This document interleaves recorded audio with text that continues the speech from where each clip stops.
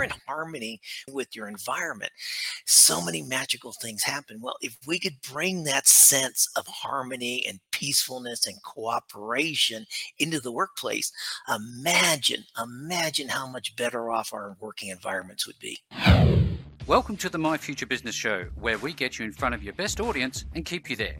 Not only are we interviewing the biggest names in business to help you become even more successful, we're inviting you to book your spot on the show to help you grow your business. So at the end of the call, make sure you fill in the interview application form at myfuturebusiness.com/interviews. Hello there and welcome back to the show. Hope you're doing really well. It's great to have you here, just as it is my old friend and guest who is returning to the show, Mr. Stephen Howard. Welcome back to the show, Steve.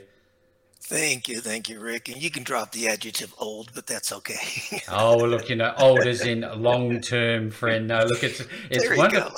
It's wonderful to have you here. Now, you're an award-winning author, and we're going to be talking about the rate of change in the business environment pre-COVID and how that rate of change has now hit warp speed and what this all means to the way in which we work and lead. Now, before we do all of that, we know that you've been on the show before, and since that time, we've had a lot of people join us as listeners, so they don't know much about you. So I'm wondering if we can go over the basics. Where are you calling in from today? Calling from Mexico City, or just outside Mexico City. Oh, beautiful, beautiful. Now, I know that you used to live in Australia and other places abroad. Tell us a little bit about your journeys through life in that regard. Well, I've spent over half my adult life living outside the United States. You can tell by the accent, born and bred in the United States, educated in the U.S. But I lived in Singapore for 21 years, worked for 4 major multinational organizations, and then went off and did my own business, and then moved to Victoria, Australia, a little country town called Gisborne out in the Maston Ranges. Beautiful spot, beautiful part of the world. And I lived there for 12 years. And about 10 years ago, I moved back to the United States. My dad was having some health issues. I became his primary caregiver.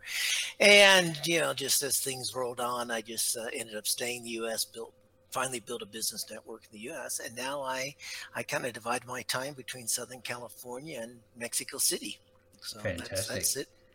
And what do you do in your pastime? I know that you've been busy writing books. I guess that would be a large part of it. That's a large part of it, and helping others write and publish their books as well. So between my leadership, mentoring, and consulting business, and now helping people publish books, I'm pretty flat out, as they say. As they say. Now, tell us a little bit about Caliente Leadership. Now, as a business, where'd you come up with that wonderful name, Caliente? Caliente in Spanish, some of your listeners will know, means hot, but the second definition means passionate. And as you know me, I'm a little bit passionate about leadership. And also where I live in Southern California, the land is actually owned by the Agua Caliente, hot water band of Indians. So we pay a land lease to our Native Americans. So it's kind of my tribute to our Native American land holders, as well as the passionate side of the business as well. Thank you for sharing, Steve. Now, tell us a little bit about your lifestyle. I love the fact of where you are. Do you enjoy local cuisine? What's your favorite foods? Oh, I absolutely love it. I just had a soup the other day for the first time called pozole, which is a traditional Mexican soup that they serve on Mexican Independence Day, which was last week. There's the cochinita. Mexico's a little bit, I don't know how to describe it, but every part of Mexico has a different cuisine. So cochinita comes from the Yucatan Peninsula on the southeast part. You'll have other things that come from Oaxaca, like cheeses, which is kind of the south, almost southwest part of the country. Many wonderful foods here. So go ahead. I was going to say, I need to learn how to cook it. One of my other hobby is my pastime is I love to cook. But right now I'm pretty much cooking, Western food. So my next goal now is to really sit down and learn how to cook. Cook Latin food and Mexican food. And I've done one dish. It came out all right. But I need to learn more. No, well, you're definitely a foodie. Now, tell us a little bit about culture. What do you like to do? Is there events you enjoy going to whilst in the location? My girlfriend and I, we share some similar interests, and one of them is we love to visit museums. And Mexico City, believe it or not, I think has the largest number of museums of any city in the Really? world. Now, Mexico City, by the way, is like a population of 23 million. So that's basically roughly the population of Australia. Yes, yes. So so we once a month we will go out on a Sunday and to a museum that we haven't visited, sometimes two if they're close by to each other, and then have a nice late afternoon lunch or something like that. So there are so many museums here, which is really nice to visit. See, I can tell that you'd be familiar with some of the obviously the wonderful peaceful spots when you're in a museum, how quiet it is, and I wonder how much value do you take away from quiet times in your life? Do you think? Oh, I thrive on quiet time, Rick. I mean, uh, I get up every morning around 5 or 5:15, partly just to sit on the balcony and watch the sun come up with a cup of coffee Yeah, and hear beautiful. nothing but birds and the wind. So I Yeah, thrive on it. yeah, absolutely. Is that the time you enjoy writing, Steve? Do you write in the morning? I you know, it, I don't have a set pattern. I will block time off. What I've learned over the years, and I've been, publishing now books for 30 years, I guess. I'm very good if I block 3 hours off. I actually put my phone on airplane mode, and I will get into the writing. And if I don't allow myself to be disturbed, so I Yep. can write anywhere. I write in hotel rooms. I write here in my office. Sometimes I write on the balcony. It really doesn't matter. I don't write on airplanes as much anymore, but I do a lot of my editing work on airplanes. I think about airplane journeys, and I often like to listen to audiobooks on a flight. Do you listen to audiobooks at all? A little bit. Quite frankly, I'm still a reader. But I read on Kindle, so almost like 95% of what I read now, I will load onto my Kindle Yep. and travel with it. And which is nice because you can have 5 or 6, 7 books or more on your Kindle, and you don't have to carry all those heavy paperbacks with you. Exactly right. Now, do you find you're more creative as a writer with a pen or a keyboard? Yeah, I actually do my first draft in pen mostly. I'll do an outline on paper, type it up, and then I refer to my outlines as I go forward. So as I do each chapter, now I'm pretty much still a right on a yellow legal pad, quite frankly. Yeah, because there is some power in the pen, isn't there? The emotion seems to flow differently. It does for me. I know every writer is a little bit different. It certainly does for me. I know that like you said, it flows, and I just get it out. I know when I type new compositions or new work on a keyboard, I pause too often and start editing it. I don't know what it is. Maybe because Yeah. I do a lot of my editing on the computer screen. So yeah, writing and with a cup of coffee or glass of wine, depending on the time of Oh, day, very good. Yes. works really well for me. Well, like I said, I'm in McLaren Vale, so I can always send you some nice red. Well, we'll take you up on that. I miss Aussie wines, although I am discovering a whole bunch of really nice Latin wines and Mexican Oh, wines too. Surprisingly, I've really found some nice a nice drop over here. yeah. I think it's important for context, Steve, that we share a little bit about, I guess, your writing experience and background, and talk us through some of the topics. You're in the near the 30s now in terms of the number of books you've written.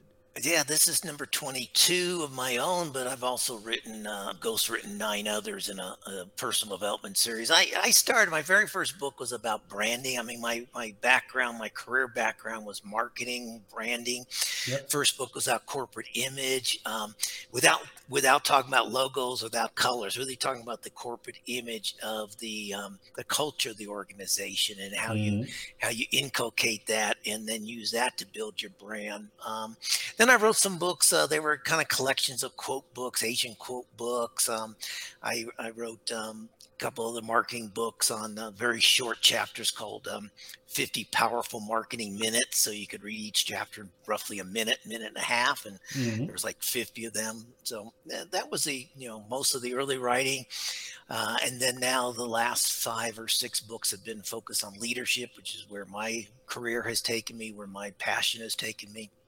And I've got books aimed at new leaders, particularly young leaders. it's called Eight Keys to Becoming a Great Leader, which is a very, very boring title. But the subtitle is what the younger generation likes. The subtitle of that book is called Tips and Techniques from Gibbs, Yoda, and Captain Jack Oh, Sparrow. of course. There you go. so Gibbs in Australia, they probably don't know Gibbs so well. Gibbs is a TV show in the United Oh, States yes, yes, called yes. NCIS. So yeah, Oh, I guess you know absolutely. that. Yeah, okay, so you know that, Yeah, and I'm watching it he's every other night. there you go. Well, he's the ex-Marine command and control type leader. Yoda, of course, is your philosophical leader, and Captain Jack Sparrow is your get into trouble and get out of trouble type leader. But he builds great loyalty amongst his band of pirates. So I'm not necessarily encourage people to be pirates, but I'm encouraging people to learn leadership skills from him. So yeah, Yes. that's quite good. Absolutely. Now, in terms of your latest works, we've obviously touched on this issue around COVID. Where did the idea for this book came from? I know that it's COVID related, but talk us through it. Yeah, I was been wanting to write a book about people leadership for quite a while. The other leadership books were, like I said, kind of more general in tonality, basic leadership skills, and I started. The more I talked to people during the pandemic of how to lead and remote workers, the mistakes people were making, not showing empathy for their workers, not understanding that people have lives and responsibilities outside the workplace. And I kind of wanted to write something that would change people's mindsets. And so there's a little bit of controversy in this book. I mean, Mm.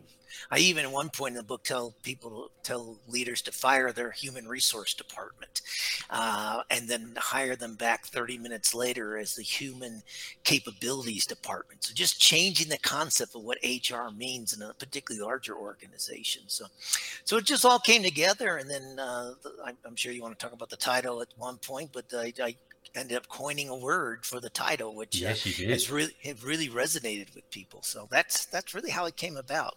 Well, I think that's a good start point to talk about how you coined humony. Tell us about it. Well, Humany, I was just playing around one night. This was with a glass of wine, I have to admit, and out on Very the good. balcony, watching the sun go down, and just thinking about, and I kept telling myself, leaders, and one of the phrases I came up with, which is actually kind of off of Yoda. Yoda, he taught us that we need to unlearn what we've learned, and I was playing around with that phrase in my mind. And I started thinking, leaders need to unlearn management. Nobody wants to be managed. People want to be led. And I kept thinking about that man leading and they need to learn to be human again. I kept playing with the word human and how does human and humanity uh, apply to leadership. And then I started thinking about the workplace and all the conflict and drama in the workplace. And I Mm. said, it's a shame we don't have harmony. People need harmony coming out of the pandemic. And then those thoughts just combined at one point, literally like the typical light bulb moment that goes Yeah, off. And great. so I combined the words humanity, and harmony, and to focus on the need to lead people, but also for leaders to create workplaces of well-being and harmony. And it has resonated with everyone I've talked to about. Interestingly, when I do ask people about, tell me about the harmony in your workplace, people laugh at me, they scoff at me, they say, "There's no such thing as harmony in the Ah, workplace." yep, And I thought, good. Well, that's what I want to encourage. I want to encourage people to stop and pause, and because think about it, Rick, when we as individuals, when we are in harmony with ourselves or with life in general, what happens? We get into flow, we get creativity going. I mean, whether it's like you hosting a podcast or working on a personal project or whatever it happens yep. to be, when you're in harmony with the world, when you're in harmony with your environment, so many magical things happen. Well, if we could bring that sense of harmony and peacefulness and cooperation into the workplace, imagine how much better off our working environments would be. That's amazing. That's just so enlightening, isn't it? To have that light bulb moment. I bet you couldn't grab that pen fast enough. Oh, it was in my hand. I was writing it down and scratching other ideas off. And but boy, when I wrote the word humany, and I circled it so fast, and it just like that was it. Well, I can, I think there's some definitions that we need to break down for people because there'd be a lot of startup entrepreneurs, as you know, those who are looking to start a business, but they really don't have a great grasp of what we're really talking about. So let's go down to the fundamental level and start breaking down these different elements, starting with leadership. What's your perspective on leadership? What is it? Well, you're leading people. You manage, and this is where we got to get to. People think about, well, I got to manage people. No, you don't. You should not try to manage the people working for you. That's a 1980s construct. Yep. You need to lead people. So what I say in the book is you manage things, you manage projects, you manage processes, you manage policies, you manage procedures, but you lead people. And that alone is such a huge mindset jump for people, shifting their mentality that I need to lead people. Because in honesty, Rick, nobody wakes up in the morning and says, I can't wait to go to work today and be managed. Or even Ugh. worse, I can't wait to be micromanaged by my Oh, boss. yes. Nobody wants that. And that's one of the contributions, I would argue, to the great resignation. And now we're seeing these stories about so-called quiet quitting, where people say, you know what, you're going to pay me for you want to pay me for my time, you want to manage me, I'll work 9 to 5, I won't do anything above and beyond what my job scope says. And that's what this quiet quitting trend is all about, Yes. that's hitting social media these days. So this is about really truly empowering those who are there to deliver outcomes for your organization. Now, I guess it's almost bordering on a little level of not only competence, but a level of respect for individuals as human beings, isn't it? It is, and the two fundamentals of this are respect and trust. Ah, So again, one of the mindset changes I'm suggesting for people is and I've had bosses that do this. Bosses who come in, take over a department or take over an organization. They'll say things like, "Here's how you earn my trust." huh. Well, I don't think that works today either. No, I think you need to come in and say, "You have my trust. Here's how you can lose my trust." And tell them maybe it's by hiding secrets or not coming to me soon enough or not raising issues quick enough. Uh, you know, that's how you can lose my trust. Nobody needs to build your trust. no. I think that's part of it. The second aspect of this is because people ask me, so you're talking about people instead of profits. You're talking about like socialism and that. No, no, No, no, no, no. not at all. I'm talking about people before profits. Yep. It's not people over profits because that's either or. It's people plus profits, because you will get greater results if you create a harmonized environment, if you treat people with respect and trust, and you'll get higher cooperation, you get higher innovation, higher productivity. It's as really as straightforward as that. And if people that feel confident working for their leader, and they trust them and they feel empowered, how often do you see them coming out of their shell, especially when something's gone wrong and they've cost the business money? Does it help them overcome problems like that? It very much so. Google did some research. I think it came out just in like the first year of the pandemic, and they did some research and found out that the number one factor for successful teams in Google Yep. was an environment of psychological safety, where it was okay to make a mistake, it was okay to speak up and throw an idea out, you wouldn't be ridiculed for having an idea.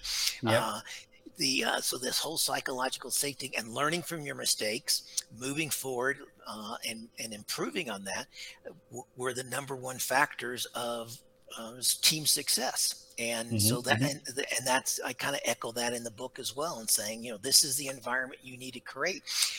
Look, everyone makes a mistake. Um, and the opposite of that, the corollary of that, if you want, the 180-degree version of that, is as a leader, you also have to be humble and admit that you don't know everything, because no leader can know everything in today's workplace. So you have to be confident enough to say, hey, team, you know what? I don't have all the answers. I'm looking to you. I'm looking to you for your ideas. Let's work on this together. Together, we will come up with a great solution. Um, so I guess I'd summarize that up, if you want, in a phrase I use in the book. I mean, years ago, a leader wanted to be the smartest person in the room. Today, I suggest the leader needs to create the smartest room possible. Get the smartest people Yes. you can find into that room and work with them and empower them. Send them the vision. This is the outcome we want. I'm going to trust you guys to come up with the way we get there. See, the thought of being vulnerable in my past experience as a leader in oil and Sure. gas, if you like, a very, I guess, difficult environment to work with, and massively challenging literal environments to work with. Being vulnerable was never a thing on the cards. Do you think vulnerability's coming to the fore more nowadays, or? Absolutely. I absolutely. I now look, this is going to be hard for those of us who are over 45. Mm. This is going to be damn difficult and it's going to be uncomfortable. But if you keep trying to lead the way you led before the pandemic, you'll be successful for a year or two, but you're going to end up spending more time replacing your employees, replacing your team members, than working on getting results, because people are not going to put up with that anymore. I mean, people came out of the pandemic reevaluating the role that business and work plays in their life. And so Mm-hmm. many Mm-hmm. people say, you know what? I don't need to keep making more and more money. I can be happy with this, or I can reduce it, or I can, I've learned that it's not worth commuting an hour and a half twice a day and coming home and my children are already asleep. I mean, I'd rather work from home and read my children a book to put them to sleep. Yeah, absolutely. Great feedback. Now, I think about how effective leadership and people in those leadership roles can be, especially now that we've touched on the great resignation, but we've also seen a massive jump in remote working. How do you suggest leaders measure and know that they're being effective when having teams that are remote to them and they can't really micromanage anything? Yeah, managing went out the window in March 2020. Yeah, Quite yeah, frankly, you had no more control. yeah. Um, you're going to have to change again. You're going to have to change the way you lead. And interesting. So many people say, well, there's this bias, this inherent bias. If you're a remote, you won't get job promotions, you won't get new assignments, you won't get the plum assignments. That has to change. Just like leaders had to change. With over the last couple of decades, and realize that women can work just as effective with men. There's I don't know if any assignments, but if they are very, very few assignments need to only go to men, and women need to have the same opportunity. And that Mhm. mindset, that thinking had to change. This thinking has to change now. That they're still your people. They may not be in the same physical location as you as often or all the time. Doesn't matter. You're going to have to change your leadership style. And look, again, it's going to be uncomfortable. Yep. The chairman of Google, he made a comment earlier this year, and it just shocked me. He was on one of these TV shows, business TV shows in the United States, and he said something along the lines of, "I don't know how you teach leadership to remote employees." Well, my reaction is, and I put it in the book, I said he and his board need to learn, because that's going to be the future. And if you may not know how to teach leadership skills to people today, and interaction skills to people who are remote, but that's the reality. You're going to have to learn how to do that, and it can be done. But Mm. he's kind of a dinosaur. He's stuck in So, the old methodology. and this what brings up my next comment, which is about adaptation and innovation. So, does this mean that those who maybe are at the head of the ship with their hands on the steering wheel maybe need to look to new leadership, or maybe retrain themselves, or I shift think to they the have to. side? I think they have to train themselves. I mean, that's why I wrote the book. Quite frankly, I mean, hopefully they'll Yep. read the book, or I've Yep. got a bunch of videos on my YouTube channel kind of explaining it if you don't want to read it. But Mm. yeah, this is a mindset change. You like I said, you can be successful doing it the old way for maybe another couple years, short-term success. But if you want sustainable success, if you want your business to grow and grow, you're going to have to change your mindset. And another mindset change, quite frankly, is when we talk about human capital, which is a stupid phrase now. The When you talk about the costs of your workforce, the first thing I'm sure comes to your mind and everyone else's mind is things like payroll, medical leave, paid vacation leave, bonuses. No, when we talk in the future about the cost of human capital, we need to think about what is it costing us in terms of human emotional, mental, and physical well-being. Working 60 hours a week is not healthy for anybody. It's not healthy for society. It's not healthy for your workforce. You burn people out, you're going to have to replace them. So leaders going to have to start thinking about this constant focus on results, results, results, more, more, more is going to have to be tampered down a bit, and Mm. understand that our role as leaders is to ensure that our people are maintaining mental, emotional, and physical well-being. I always enjoy having conversations with you. Now, I'd love to explore, if we could, Steve, the idea of 80/20, the 80/20 rule as it applies to people-centric versus performance-centric. Does there need to be a balance between the two? Is it more 50-50 than it is 80/20 maybe?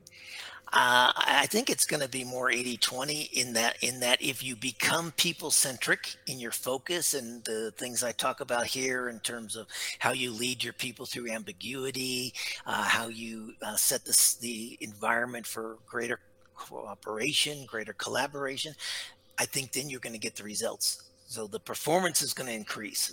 Yeah. But the way to get there, in some ways, it's like this analogy just came to my head, but it's kind of like somebody training for like a triathlon or something.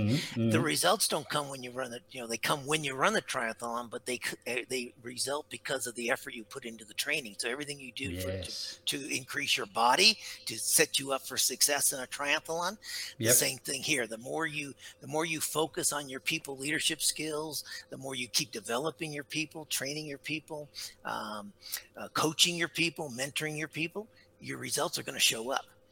Yeah, You absolutely. don't have to focus on. You don't have to have weekly reviews on No, no. numbers. Have Yep. weekly reviews on how you're growing your team. Well, the thing is that comes to my mind is this question of metrics, because obviously every leader that again is over the age of 45 is looking for ways, tangible ways, measurable numbers on the page to measure well-being, and Yeah. those softer sort of emotional based parameters, if you like.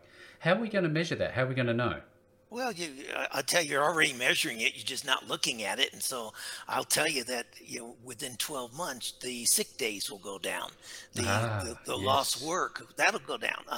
And quite frankly, after a couple years or maybe less, depending on your relation with your insurance company, when you start seeing fewer sick days, uh, uh, you see higher productivity, you see less drama, less conflict in your workplace, less incidences that need to be sent over to the HR department for mediation. Your insurance costs are going to come down, particularly your medical Yes. insurance costs are going Of to come down. Your course. recruitment costs are going to come down because people will want to work for you. I mean, right now, people's recruitment budgets are going through the roof as they try and replace people. That's going to go Yeah. down. So Great we have feedback. metrics in place for some of this stuff. Now, yeah, some of this No, stuff maybe not. not yet, But at least. yeah, but it's, and here's something nobody ever seems to measure. Um, and I've gone into companies recently and started advocating you measure this. So you have, let's say, 11 vice presidents in your organization. Say you've got maybe 600, 800 employees, Yep. 11 vice presidents. Whoever measures the attrition for each one of those 11 vice presidents and for the people below them, they measure a true employee attrition across the board. But I Mm. go in there now and say, okay, so you got 12% turnover. Is that coming equally across all 11 of your vice presidents, or one or two of them Yes, the having 80/20. running 20% and Yes. some others are running 3%? What's What's the going difference? on? Wow, you start looking at that and eyes are opening up, Ah. and saying, you know what, those other two need to change a little bit. We can't, and they typically will be the alpha types, the bullies, the ones who shout a lot, the ones who push, and they get Yep. great results. But that's what I mean. What's the cost of those results? The cost is in high employee turnover, low employee motivation, low employee engagement. And when you start looking at that way, you have to say, you know what? There's no room for that kind of leadership in our company. That person needs to change. And Yep. and Yep. I run into I run into people say, oh, well, that's my style. I'm just a hard driving person, and that's my style. Ah. I can't change. And I ask them, well, are you that way when you go to your church? Are you that way when you go to your children's soccer game? Some of them are in the soccer game, quite frankly. But are you that way when you talk to your spouse? Mm, Oh, of mm. course not. well, then you can change. This is not who you are. This is only who you are within the confines of this working environment. This is not who you truly are. So Yep. you need to bring some other things into the confines of the workplace. See, there seems to be that need for the receptivity for Yeah. change and continual improvement, doesn't there? Yeah, it goes back to we have to unlearn what we've learned, and you have to unlearn management. I mean, these are management techniques, and managing people's not going to work. So change. You can change. You can, and it's not going to be easy. It's not going to happen overnight, Mm. but you can change, and you will see the results if you make those changes. I'd really love to just explore who this book would be most suited to, because I think of the different industry sectors and the different types of people that I've spoken to on the show, for example, different leaders and different employees. And there are certain industry sectors that are far more inherently stressful than others. Therefore, their leaders have a tougher job by default. Yes. Let's talk the medical profession. Is this book suitable for them or less suitable for them? Yeah, Or sure. If you're the administrator of a hospital or a medical center or something like mm, that, I say you mentioned one earlier, and I've done a lot of work in the United States in the oil and gas industry, and very mm, typical there. yep. Um, the Wall Street, the big financial banking, Hmm. and the law firms, and unfortunately, I think you saw recently in Australia, I think you had a worker died at a law firm, if I'm not mistaken. Yeah, that's correct. And so those organizations put their people under tremendous pressure, and Mm, um, mm, and they're going to pay the consequences for it. But you know who the book's for, really, Rick? It's yep. for anybody who leads people. And one of the things I advocate in the book here is that, if my definition of a leader is if you lead people, Yep. and it doesn't matter. Your organization doesn't have to change. If you're running a small department, if you're running the accounts payable department, and you have 7 employees working for you, if you implement this just for yourself and for your department, you're going to be seen within your organization as a better leader. Quite frankly, you're going to start to be seen by other organizations as the kind of one they want to poach. And at the end of the day, quite frankly, it's also going to make you a better human being. And so, why not do it? Even if your Absolutely. bosses don't do it, and you'll Yep. be a better leader in your community. You'll be a better leader for your family. You'll be a better leader for your neighborhood, your whatever you're involved in outside the Yep. workplace. The benefits are for you, and that's the beauty of it. And the other beauty of being human beings is that we are fallible. We're not perfect, so there's always that opportunity to, step up our game a little bit, try a new perspective, and maybe get a copy of this book. Now, tell us a little bit about the book itself. How is it structured, and is it like a read through from cover to cover, or is it more of a guide that you go back to when you need to? It's probably a read through cover to cover, although in many cases, if there's something that you're struggling with, you could go to a particular chapter. So the structure is about obviously introduction to the concept up front. I've got a very nice forward from a gentleman who was LinkedIn's first chief HR officer. Oh, He fantastic. he wrote a book called Work Quake, like Mm. Work Quake, Yep. great Yep. book, talking about how organizations need to reorganize. And highly recommend his book, and then this book, if you reorganize around his thinking and then take these leadership principles in, you'll have a wonderful organization. But then there's chapters like one chapter dealing with emotional intelligence, one chapter actually it's called dealing with uncertainty and ambiguity, a chapter on resilience, a chapter on adaptability, one on tenacity, one on building strong relationships. So you don't have to necessarily read chapter by chapter, particularly if Mm. you have an issue. There's one about cooperative collaboration. So if you've got drama within your team, or if your team members are not cooperating with other functional areas in your organization, you could go right to that chapter. And then there's kind of a summary of lifelong learning. Lifelong learning is another key Ah. aspect of Yep. this. And then the chapter about how do you create a harmony climate and a harmony culture in whatever part of the business you have influence over. So, it is a cover to cover read, but then for those who have specific issues, you could jump right into the meat of a particular topic if you wanted to. Absolutely wonderful book, great content, great conversation. Always enjoy the conversation, Steve. Now, that being said, if people want to not only get the book, but they want to learn more about you, maybe connect with you and work with you on leadership skills in their own organizations, tell us a little bit about the services that you might provide. Okay, well, I do coaching and mentoring, both individual and coaches, individual and groups, teams. And then I also, I put together customized workshops. They can be anything from a half day virtual session to, I'm doing one for a client right now that's a 4-day in-person program. So it really depends on what people need. Yep. Everything I do is customized. And everything you need to know is on calienteleadership.com. So Caliente, CALIENTE, leadership.com. You can find me there. You can find me on LinkedIn, Twitter. I just started an Instagram account for Humany Leadership. I don't know how that's going to go. I'm spreading my wings. I'm learning as well now. We'll see how that goes. The book is right now exclusively through Amazon, including in Australia, but around the world, both in paperback and Kindle.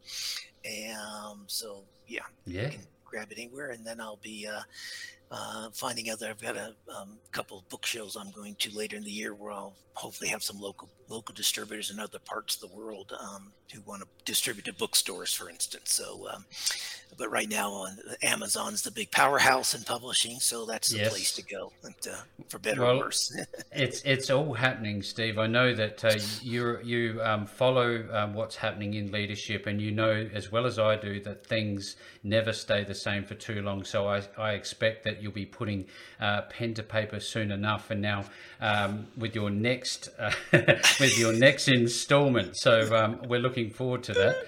Now, if you've been on this call and you've enjoyed the conversation that Steve and I have had, and you're a leader, or you're aspiring maybe to be a leader, certainly do reach out to Caliente Leadership. I'll be making sure that you can find that link back to Steve and all of his wonderful work, including his books. And if you want to go direct to the book, which is called Humany Leadership, Mindsets, Skills and Behaviors for Being a Successful People-Centric Leader, just go visit Amazon, both .com.au and .com, and you'll be able to find the book. And with all that being said, Steve, great call. Thank you very much for joining me on the show. Thank you. And don't let me leave without saying congratulations. I saw your first book earlier this year. So congratulations on joining the world of being an author. It's now in your blood as well. So I look forward to your second book when it comes out. Thanks, Steve. Okay, Rick. Take care, my friend. Thanks for joining us today. If you enjoyed the call, then make sure to subscribe, leave a comment, share us with your friends, and book your spot on the show at myfuturebusiness.com/interviews. And if you're looking for solutions that will help grow your business, then visit myfuturebusiness.com/shop.